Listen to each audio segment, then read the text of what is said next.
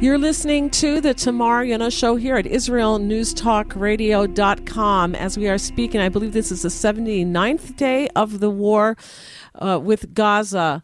And we have a lot to talk about on this show. And our topics that we'll be speaking about is Wither the West, two big challenges for the United States of America, the giant octopus, danger symbols to watch in the near future, and U.S. aid to Israel. But first, we're going to go to local news here in Israel about the war. Our co-host today is Dr. Mordechai Ben Menachem. He is a researcher, former lecturer at Ben-Gurion University. He's authored over 90 books and 400 research papers on science, history, and more. And he commentates on Mideast and world issues. Welcome to the show, Dr. Mordechai Ben Menachem. Thank you. All right, so I want to tell all of our listeners, I was speaking to a soldier over the weekend, and this soldier is a brave, motivated young man, and he was telling me about the low morale in some of the soldiers who are fighting, especially in the hottest spots. We're talking about places like Khan Yunis and Jabalia and Sajaiya. And these are some places where heavy fighting and gunfire battles have taken place. And he was saying that we are so motivated. We want to destroy this terrorist entity, but the government, they believe, is not running this war correctly. In that, I'm going to start out with what he said, and then I'm going to read you some news here that will back up what he's saying. He is saying that the soldiers can't understand how our leadership is giving in to international pressure and supplying the enemy, Nazi, Hamas, ISIS, with food and water and fuel. He says, how are we doing this to our enemies? And in the meantime, we're getting killed every single day. You see more soldiers. Just this morning, I have to say, 8 more soldiers. 8 more soldiers. Beautiful young men killed defending the land and the people of Israel. And it doesn't have to be. My source was saying that if Israel would just stop this ridiculous behavior of giving in to the international community's demands for humanitarian aid for this, for the Hamas and the Gazans there, he said in 30 days they'd be so hungry that the Gazans themselves would go inside the tunnels and wring the necks of the Hamas and deliver the hostages to us. But instead, we keep feeding them. We keep allowing food to go in. We keep allowing fuel to go in. The fuel, by the way, also lets them keep the air going through the tunnels, powers their air filtration system in the tunnels. Instead of where we want them to come out of the tunnels so we can reach them, because we're not going in there if we don't have to, then we're just keeping this going. And they believe that the leadership is making huge mistakes here. Now I want to go to Arutz Sheva, IsraelNationalNews.com. I'm going to read you from an article here. It says here that, you know what? I'm going to go to a different article first, okay? Or just a headline. Staff Sergeant Roy Elias was killed in action in southern Gaza. This happened just last week. Elias was 21 years old. He was killed by an anti-tank missile in the Khan Yunis region of Gaza. He is the 154th, in my view, unnecessary casualty since the ground offensive began. And then again this morning, another 8 soldiers killed. This is just from when we engaged in Gaza. This is not talking about all the soldiers that were killed beforehand on October 7th that were defending the kibbutzim, defending the people, fighting back against the terrorists. Now, going to that, I'm going to go to this other article. It says Netanyahu is saying The United States is not dictating how Israel should prosecute the war.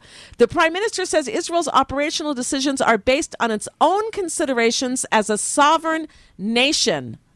As a sovereign nation, he says, not external pressure. I'm going to tell you right now, do you want to know if Israelis believe him? Go look at the comments on this article. Let me just read through this article here. Prime Minister Benjamin Netanyahu addressed the fall of 8 IDF soldiers in battle in Gaza during the start of the government meeting in the headquarters in Tel Aviv today on Sunday. And we're talking the 24th of December. This is a difficult morning, Netanyahu said, after a difficult day of fighting in Gaza. On behalf of all members of the government of the entire state of Israel, I would like to send condolences to the families of our heroic soldiers who have fallen in the war over our home. Our hearts are with the families. Our hearts go out for the young lives that were cut short in their prime. We all send best wishes for a quick recovery to our wounded. The war is exacting a very heavy cost. It doesn't have to, folks. From us, however, we have no choice but to continue to fight, Netanyahu began. I agree. We need to continue to fight, but we have to fight smart. He continues and says, first of all, and all of these things of, our hearts with the families, platitudes. I'm sorry. I'm a mother of 2 men also that are fighting in Gaza in these hot spots that I mentioned, and I do not accept this. But that's just me, and that's just my opinion. He says here, as of today, our forces have eliminated many thousands of terrorists. This is true.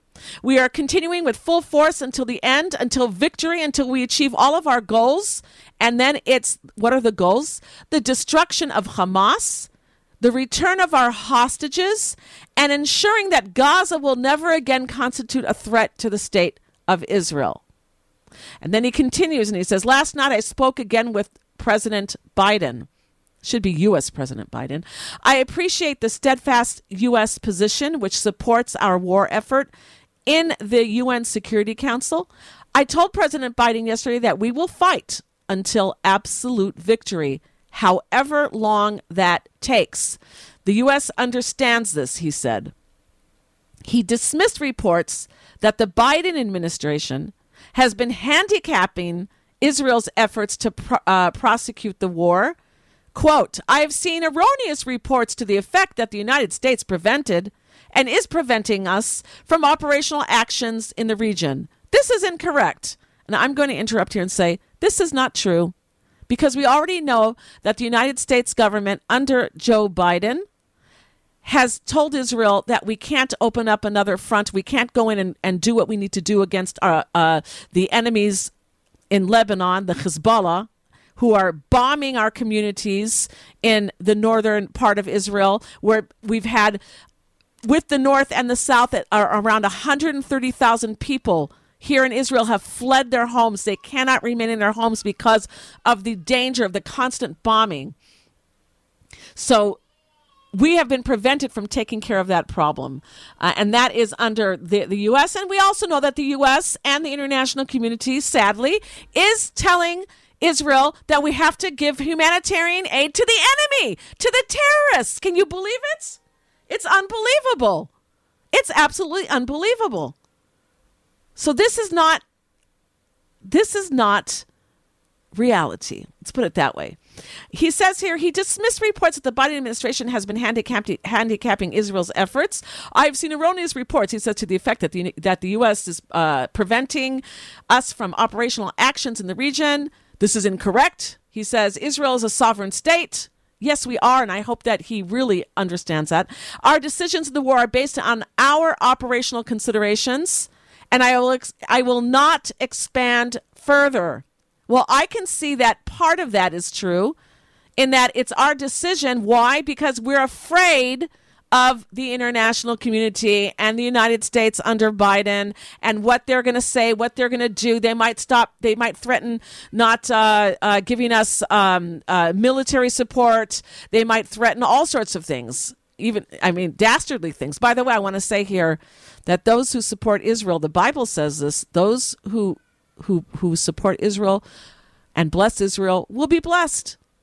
So it'll be good for America, good for any nation that supports Israel and helps to fight this evil.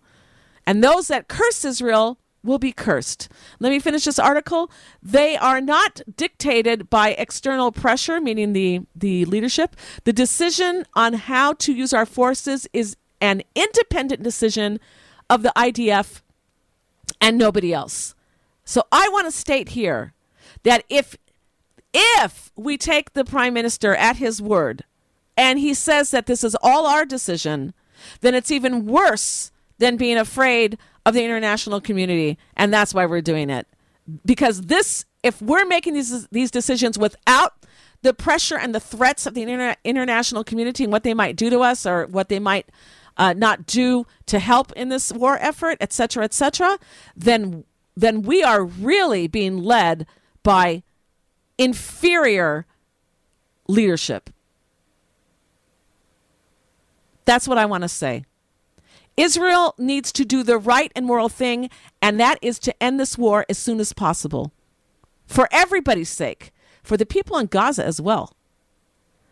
The sooner this war is over, the sooner there'll be peace. The sooner there'll be lives saved. The sooner people can go home and try to get back to their normal lives. But you keep this going and going, this becomes a very terrible, unjust thing.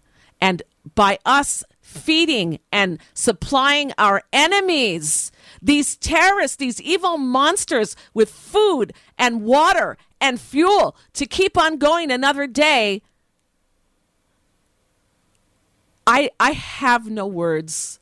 I am profoundly disappointed, and I'm going to ask all of you listening that after this news report that I'm giving you, that we make something good from it, and that we honestly, truly take time out of our day to pray that God gives wisdom and courage to our leadership to do the right thing no matter what pressures they're facing. And they are facing pressures. I'm not going to lie. They are facing tremendous pressures.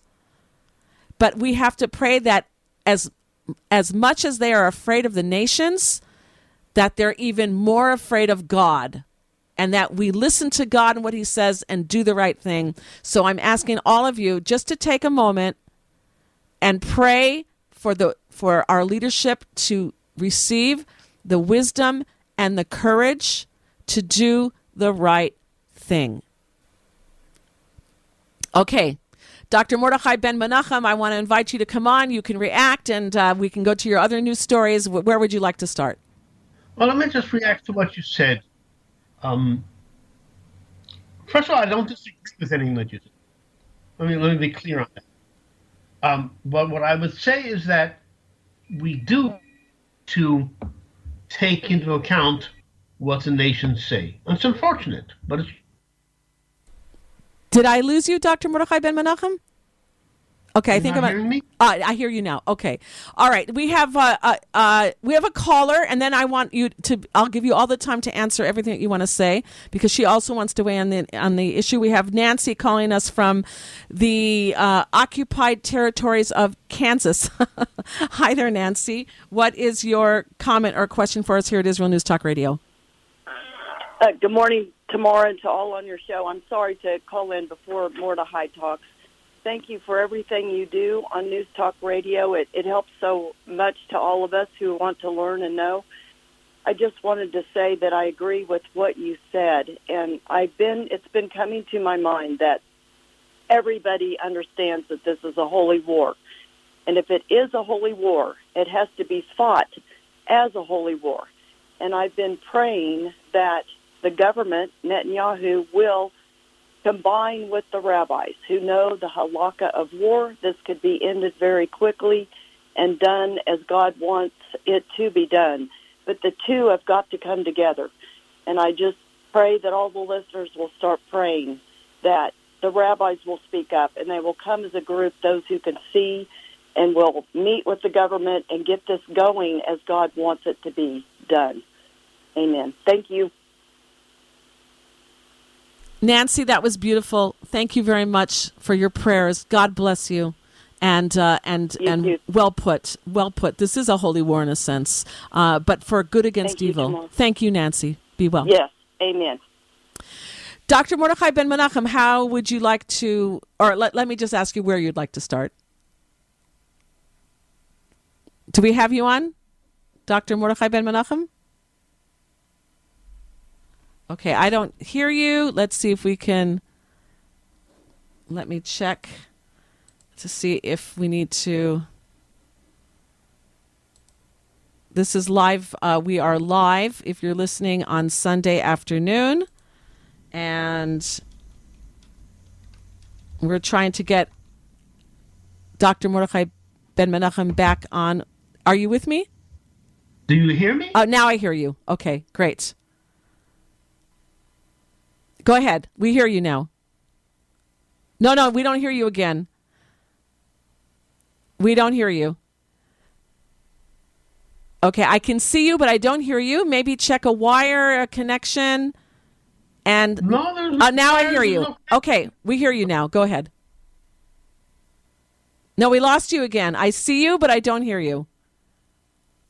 Maybe take off your camera.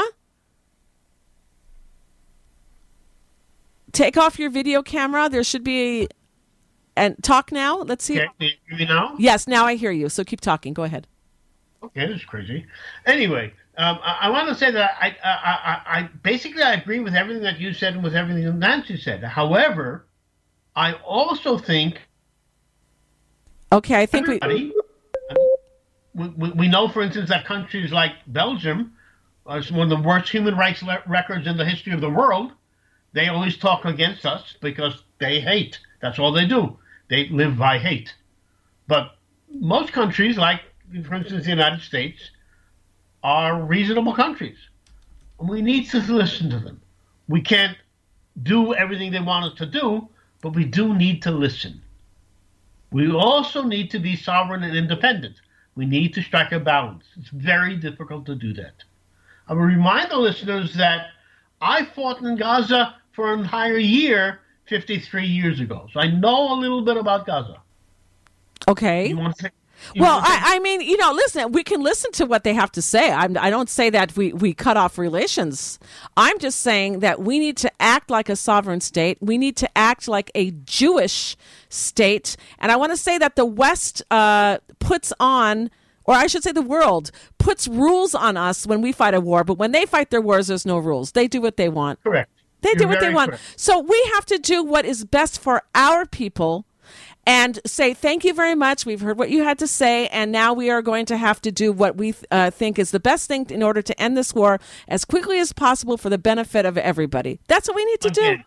Again, we agree on the basic principle. What I'm saying is that we need to listen carefully and strike a balance. That's extremely difficult to do that. Yes, war is difficult. Now, let me just give you a very quick example. Okay. And then we have another caller whenever you're ready. Okay. When I was in Gaza, we more than once... Oh, I lost you again. Okay. All right. I've lost Dr. Mordechai Ben Menachem. Are you there with us? Yes, I'm here. I hear everything you say. All right. So we didn't hear you. Go ahead. Okay. We had problems, for instance, at the time with the International Red Cross. They were smuggling weapons, they were smuggling drugs, they were smuggling funds to the terrorists, and there was nothing we could do because they had diplomatic standing. There was absolutely nothing that we could do with them. We couldn't arrest them, we couldn't expel them, we could do nothing. The International Committee of the Red Cross are terrorists, or at least they acted as terrorists when they were in Gaza.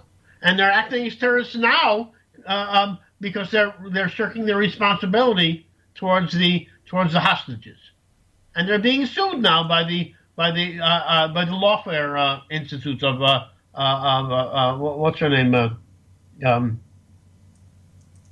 Nitan Leitner. But this is what we need to deal with this. We can't just ignore it. It doesn't work. Okay. Let's go to a caller. We have joining us Antonio from the United States. Hi there, Antonio. What's your comment or question for us here at Israel News Talk Radio? Shalom. first I need to say Jews' lives matter. All Jews' lives matter, period. All lives. And these countries need to understand Israel got to do what it has to do to protect themselves and safeguard. Any leader who is not going to safeguard against their country is not a leader. So Israel must lead, because remember, in Pesach, you eat the head, not the tail. So you have to be the head. Think for yourself. He's talking about the Passover holiday where you eat the head of the fish and not the tail. Okay, go ahead. Exactly. Another thing is that don't depend on mankind. Depend on Hashem. God. He is the king of the universe. And yes, you're going to make mistakes and so forth. We all do. But go to Hashem. As Nancy said, and you said, supporting both of y'all, go to the rabbis, build a relationship, and lead.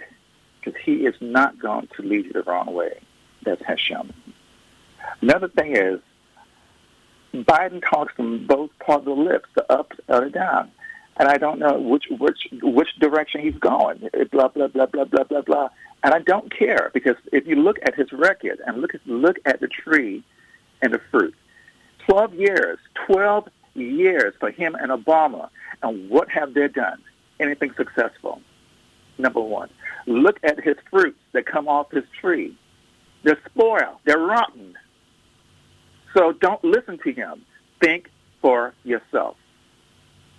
And these individuals, countries, don't make rules you can't follow, period. Israel must lead. Jews' lives, as many other lives, matter. You don't feed your enemy when you're in a war, period. Yep, it keeps them alive longer so they can fight more, and the war becomes longer and everybody suffers. So very good point. Antonio, appreciate it. One more thing. My great-grandmother, blessed memory, she always said to me, and I never understood, she said, when you have an enemy, you break the other foot. If a foot is broken, break the other foot. And I always wondered why. And she said, because they're going to come back and fight you again another day. So yeah, our grandparents had a lot of wisdom. So it took me that long. It took me over 50-something years to have the knowledge of that. But she's right. Thank you for your call, Antonio. God bless you. Thank you for your support of the state of Israel, the Jewish people, and God. Thank you so much. Always. Good against evil. You support the good against evil. Thank you. All right, Dr. Mordechai Ben Menachem, maybe we should go to some of your news topics, unless you wanted to comment further on this? No, I think we've pretty much covered that. Okay, so how about... My next sort of directly connects with it as well. So. Okay, and you write here, end U.S. aid to Israel. Tell us about that. I'm expressing my personal opinion here. Maybe that it's not a news item. It's my personal opinion. Maybe somebody other than me remembers, but when Netanyahu was first elected as prime minister in 1996, in his first trip as prime minister to the United States, he said, I think it was before Congress, I'm not certain of that, he said that one of his objectives was to end U.S. aid to Israel. I think he's forgotten that plan of his. So I'm saying here, I believe that all U.S. aid to Israel should be terminated. Jacob Siegel and Liel Leibowitz, in a 17th of December article in Tablet, titled their article, America's Manipulation of the Jewish State is Endangering Israel and American Jews. I think that's an understatement. What I would say is ending U.S. aid to Israel must be made contingent on ending Israeli aid to the United States. As much as American arrogance hates admitting it, we give more to them than they give to us every year. Okay, you have to explain that to our listeners. You have to explain that to our listeners, because they're going to be scratching their heads thinking, what does Israel give to the United States? Let me continue. It's time to admit it by both sides. It's time that America paid for what it gets from Israel in technology, in intelligence, in special forces training, in police and fire training, in satellite imagery, and in many, many other areas. Israel gives the United States enormous quantities of technologies and other things that they don't pay for. The best fix for dopes like Mersheimer, or however you pronounce his name, is for the U.S. to pay for everything they receive from us, and for us to pay for everything we receive from them. Full price, fair price for everything for everyone. My comment, and I think it directly relates to your comment at the beginning of the show. Okay, and I want to just state here that lest anyone think that we are we hate the United States. This is not true. Yes, we love America. We appreciate America. We don't care for this administration, and I think about half of America doesn't either. So we would kind of like be, more in their school of thought. But we want you to know that we value all humanity because we're all brothers and sisters. We all stem from Noah, and from before that, we all stem from Adam and Eve, our mother and father, and ideally, we all want to get along together, and please God, we want to do that. But you got to get rid of the bad apples, and these terrorists, they're bad apples, and any regime or administration that props them up and keeps them alive so they can fight another day and support ceasefires and demands that we give humanitarian aid to these Nazi Hamas ISIS. This is intolerable and stupid. And stupid. Foolish. Very, very foolish. All right. Let's go to your next topic. I know that you have the Wither the West. Okay. What I'm going to talk about is what I perceive to be the two big challenges that face the United States right now. I think the West is in big trouble. Now, I'm phrasing this, what I'm saying, in terms of the United States, but it can easily be expanded to any country that calls itself part of the West. As we all know, the term West is a complete misnomer today.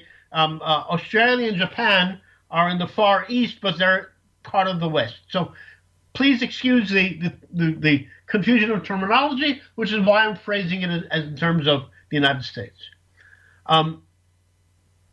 Jews and Israel are again at the center of civilizational challenges throughout the Western world. American universities are no longer centers of Jewish creativity. Jewish ideas and Jewish leadership matters to civilization and always have, even to those that don't like us. And if somebody doesn't like us, I don't have a problem with the fact that somebody does not like us.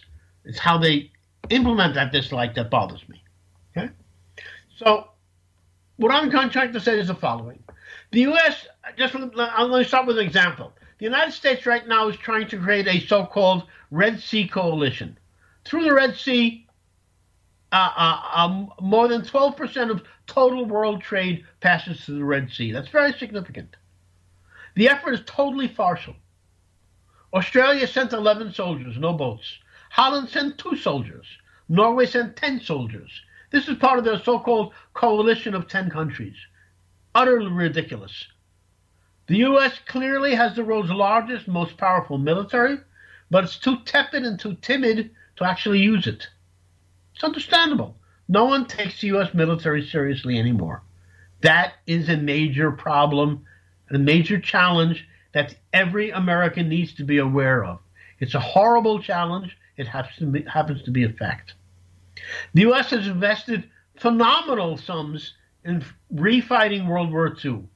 Newsflash, that war has been fought. The massive $20 billion aircraft carrier can be sunk with a $1 million short-to-sea missile. China has thousands of them, so does Iran, apparently so do the Houthis.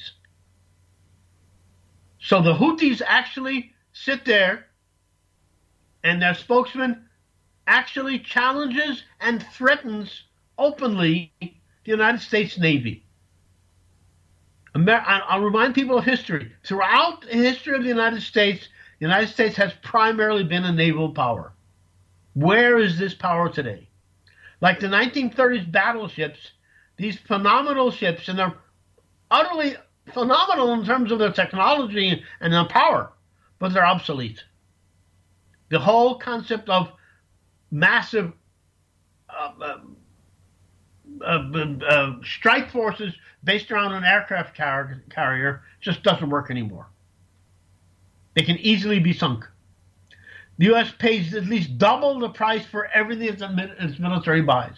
Just the easiest example, the Tamar missile that's fired from the Iron Dome, when manufactured in Israel, it costs $50,000. When manufactured in the United States, it costs $125,000. Why? Because Raytheon can take it. In other words, what's happening is the entire military-industrial complex of the United States has become totally corrupt. So increasing the military budget, and I highly respect the senator like Tom Cotton, but I heard him just the other day talking about how the military budget needs to be increased. I disagree. The military budget needs to be sane, not increased. It's not a question of the size of the budget. It's a question of the sanity of the budget. Let me tell you a story, a personal story.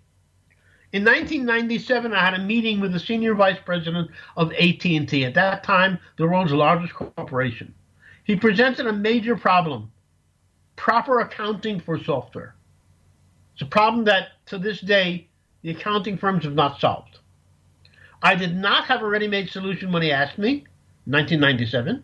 I did eventually come up with a solution and published it, and anyone can find it now. It's on academia.com.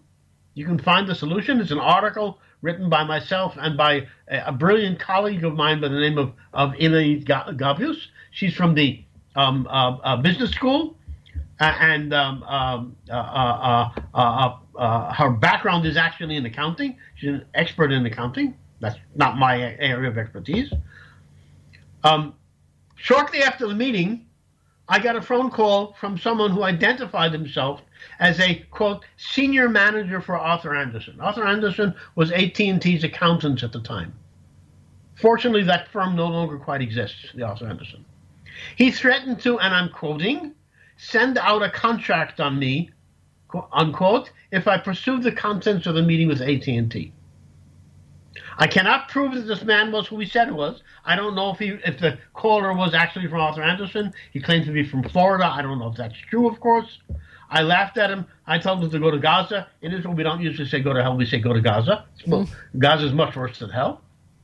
And in October 2000, I published an article in Business Week, a leading business journal in the United States, discussing their very direct involvement in the year 2000 debacle. And that shows how much credence I gave to the threat. The second big challenge of the United States is related to the first. The U.S. used to be the bastion of free commerce based upon honest commerce. Today, U.S. corporate environment has become totally greed-driven and totally corrupt. Unless this issue is addressed, the U.S. corporate system cannot long survive. It is eating itself from its own greed. This devotion to greed is tightly linked to anti-Semitism. Nobody is allowed to discuss this in corporate America today. By the way, news commenters claim that the Gaza war, were it to end, the Houthis would cease their piracy in the Red Sea. I don't believe that for a moment. I think I have a little bit of knowledge about who the Yemenites are. Why would they stop their piracy that's been so successful till now? They can claim ransom. Why would they stop that? I think the claim is delusional.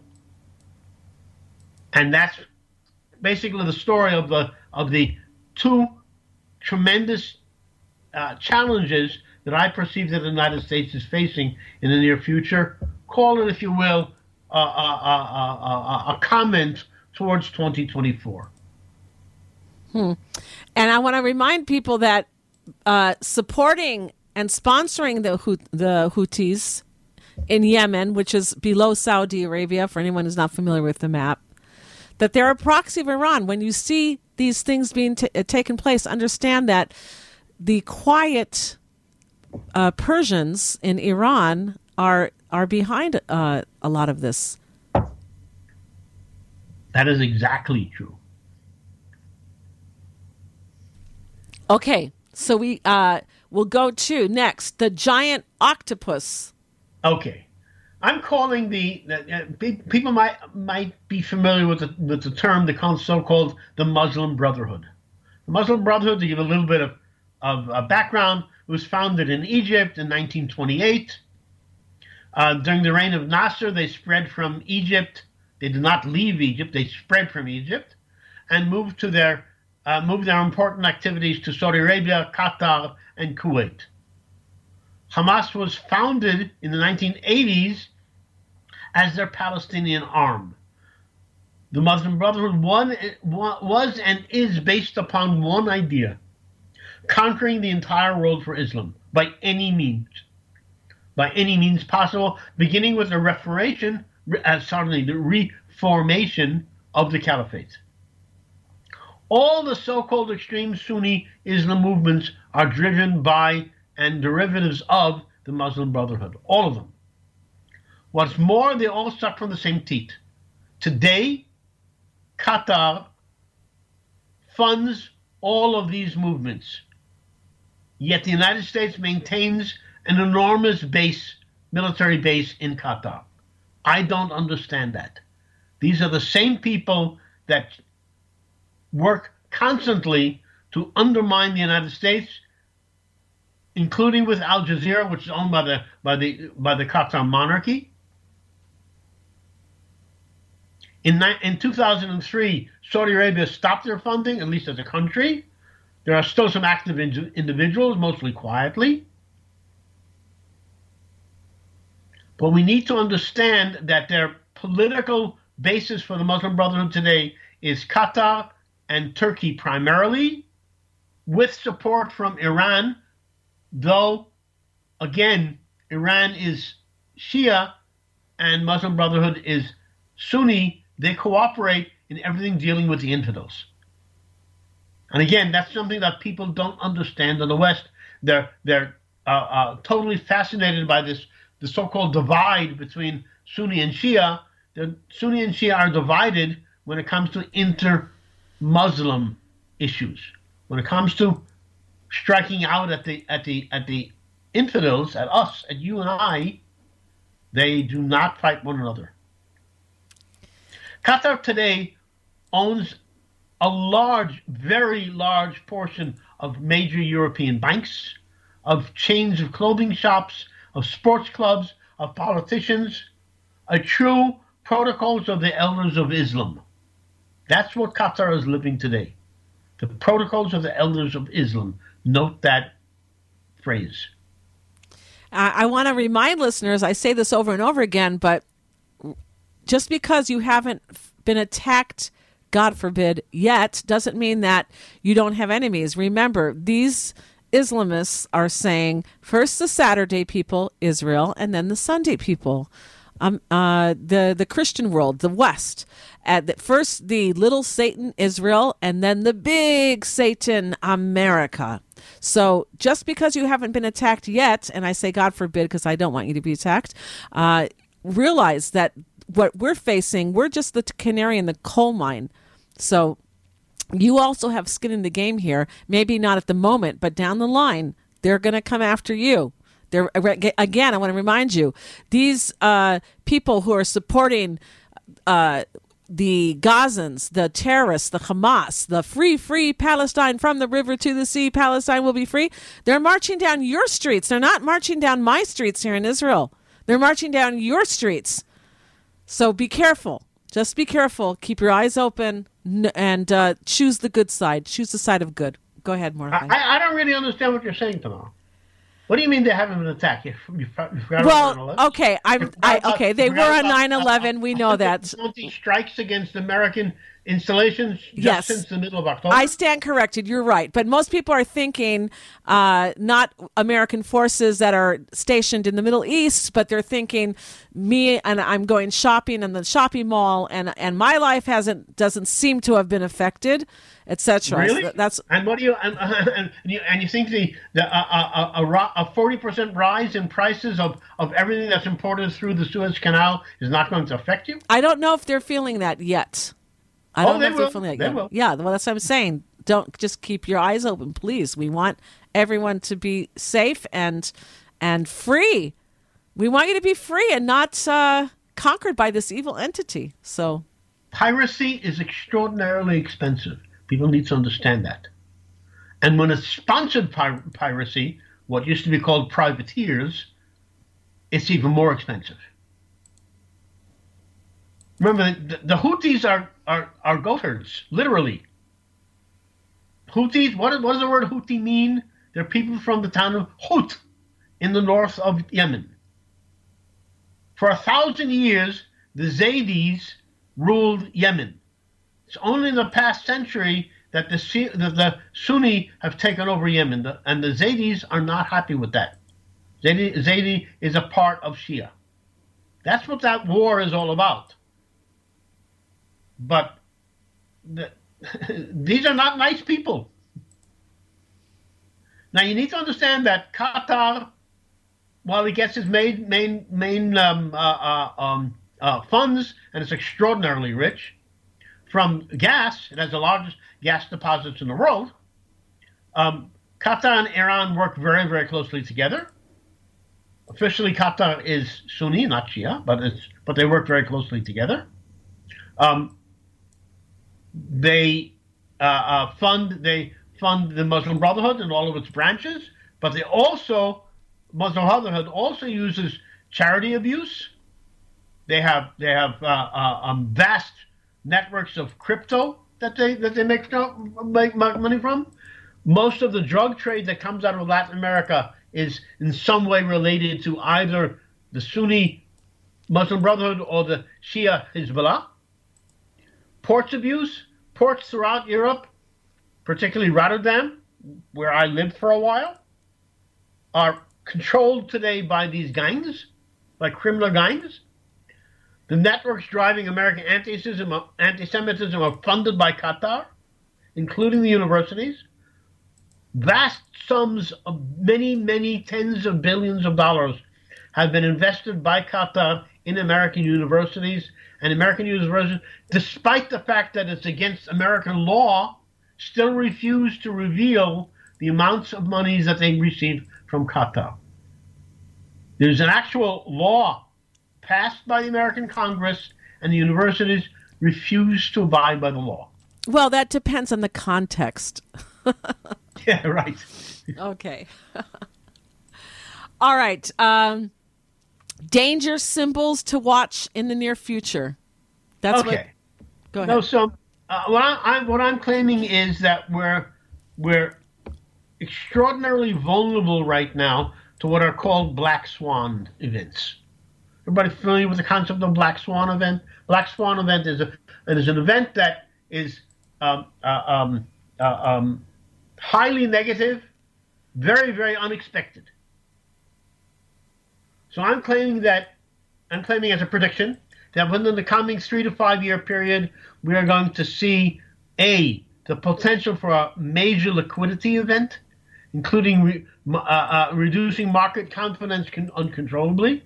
For instance, in 2008, government debt as a percentage of GDP was about 25%.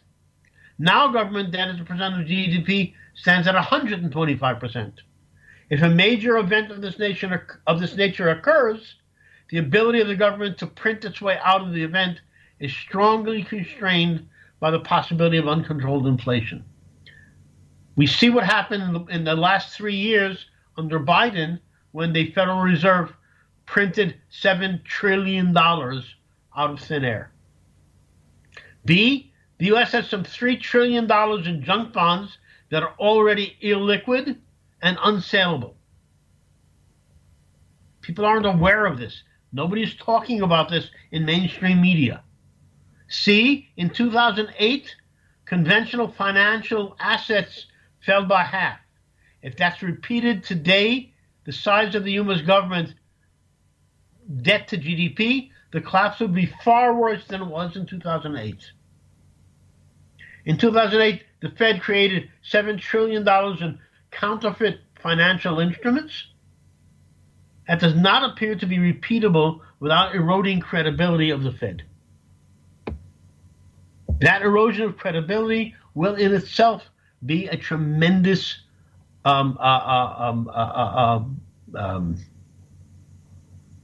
strike against the markets to such an extent that it will be very difficult to repair that.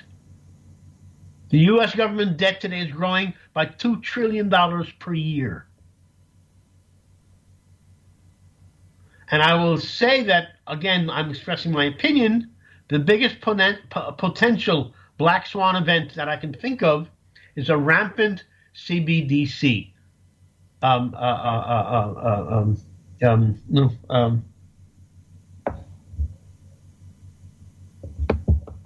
I lost the word in English.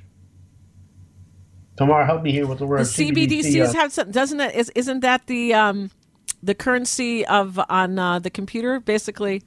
Yeah, right, exactly. Virtual money. Central bank digital currency. Yeah, thank you. I'm forgetting losing my mind. I'm sorry. Words too. Go ahead. And if we all look at what happened with Canada during the COVID nonsense, when he simply stuck his hands into people's bank accounts, and as far as I'm aware, that money was confiscated and never returned to them, and totally against the law. And he did it. He could do it, and a CBDC allows that to happen legally. So and much this easier. is a major black swan event if it actually occurs. Again, I'm phrasing everything in terms of the U.S. economy because that's convenient for me. But the European economy, basically the Euro economy, is basically empty and getting emptier with each passing month. The Chinese economy has a strong real estate illness. It's much bigger than a bubble today. And the BRICS countries all have a disconnect from reality. The world economy is not healthy and devoid of leadership, which is the biggest thing of them all, the lack of leadership throughout the world. Every place in the world today, West, East, etc., all have failed leaderships. And this is a major, major problem. Increasingly, we're witnessing in Africa, Latin America, South Asia, West Asia, calls to end Western dominance. The West, in its arrogance, continues to ignore these calls, claiming that Western dominance over the world is a permanent feature and cannot be reversed. Let me quote the Crown Prince of Oman, a very, very intelligent person, even if people don't want to acknowledge that readily. Oman is the country with the highest quality, I would say, diplomatic records throughout the Middle East over the last probably 3 or 4 decades. So I'm quoting. I quote, "I share all of your assessments of the current situation." He was talking to Putin, I should say.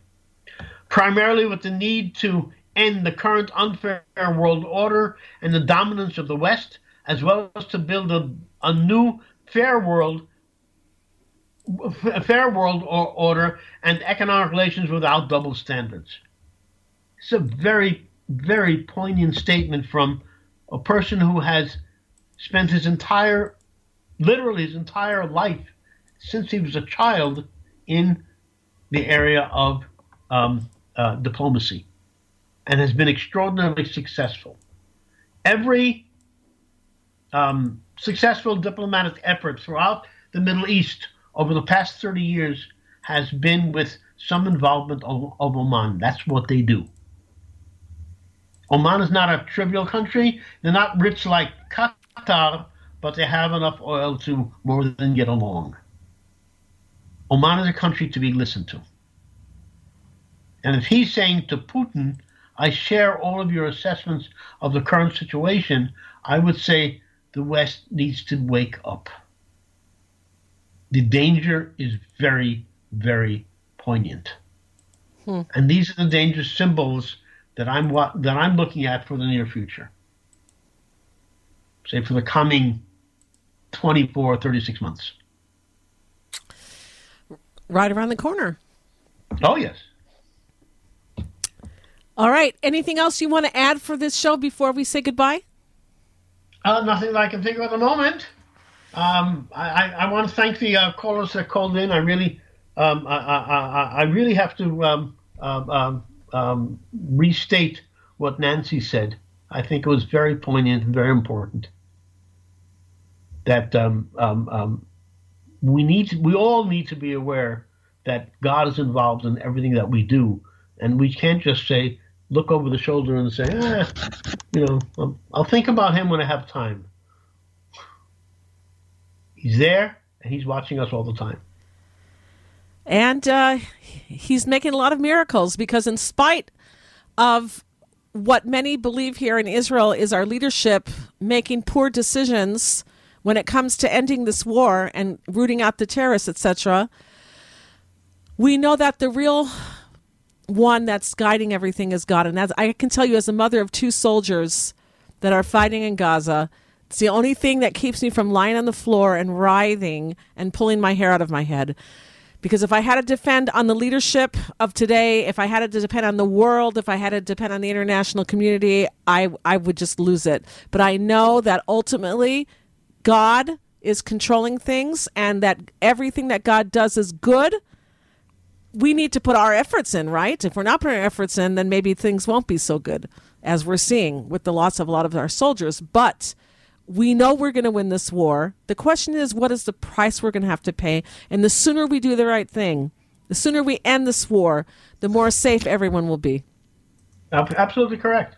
I'll even say it in maybe a more powerful manner. I think you and I agree in terms of the quality or the potential that a high-quality Israeli government can have.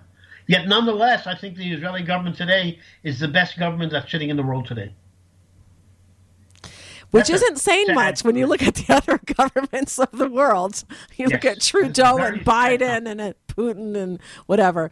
But okay, we'll go with that. I want to thank everybody for being with us here at the Tamar Yonah Show on IsraelNewsTalkRadio.com. I want to thank you, Dr. Mordechai Ben Menachem, for being with us and giving us all this information. Thank you. Thank you as well. Let's hope for better times as soon as we can. Amen.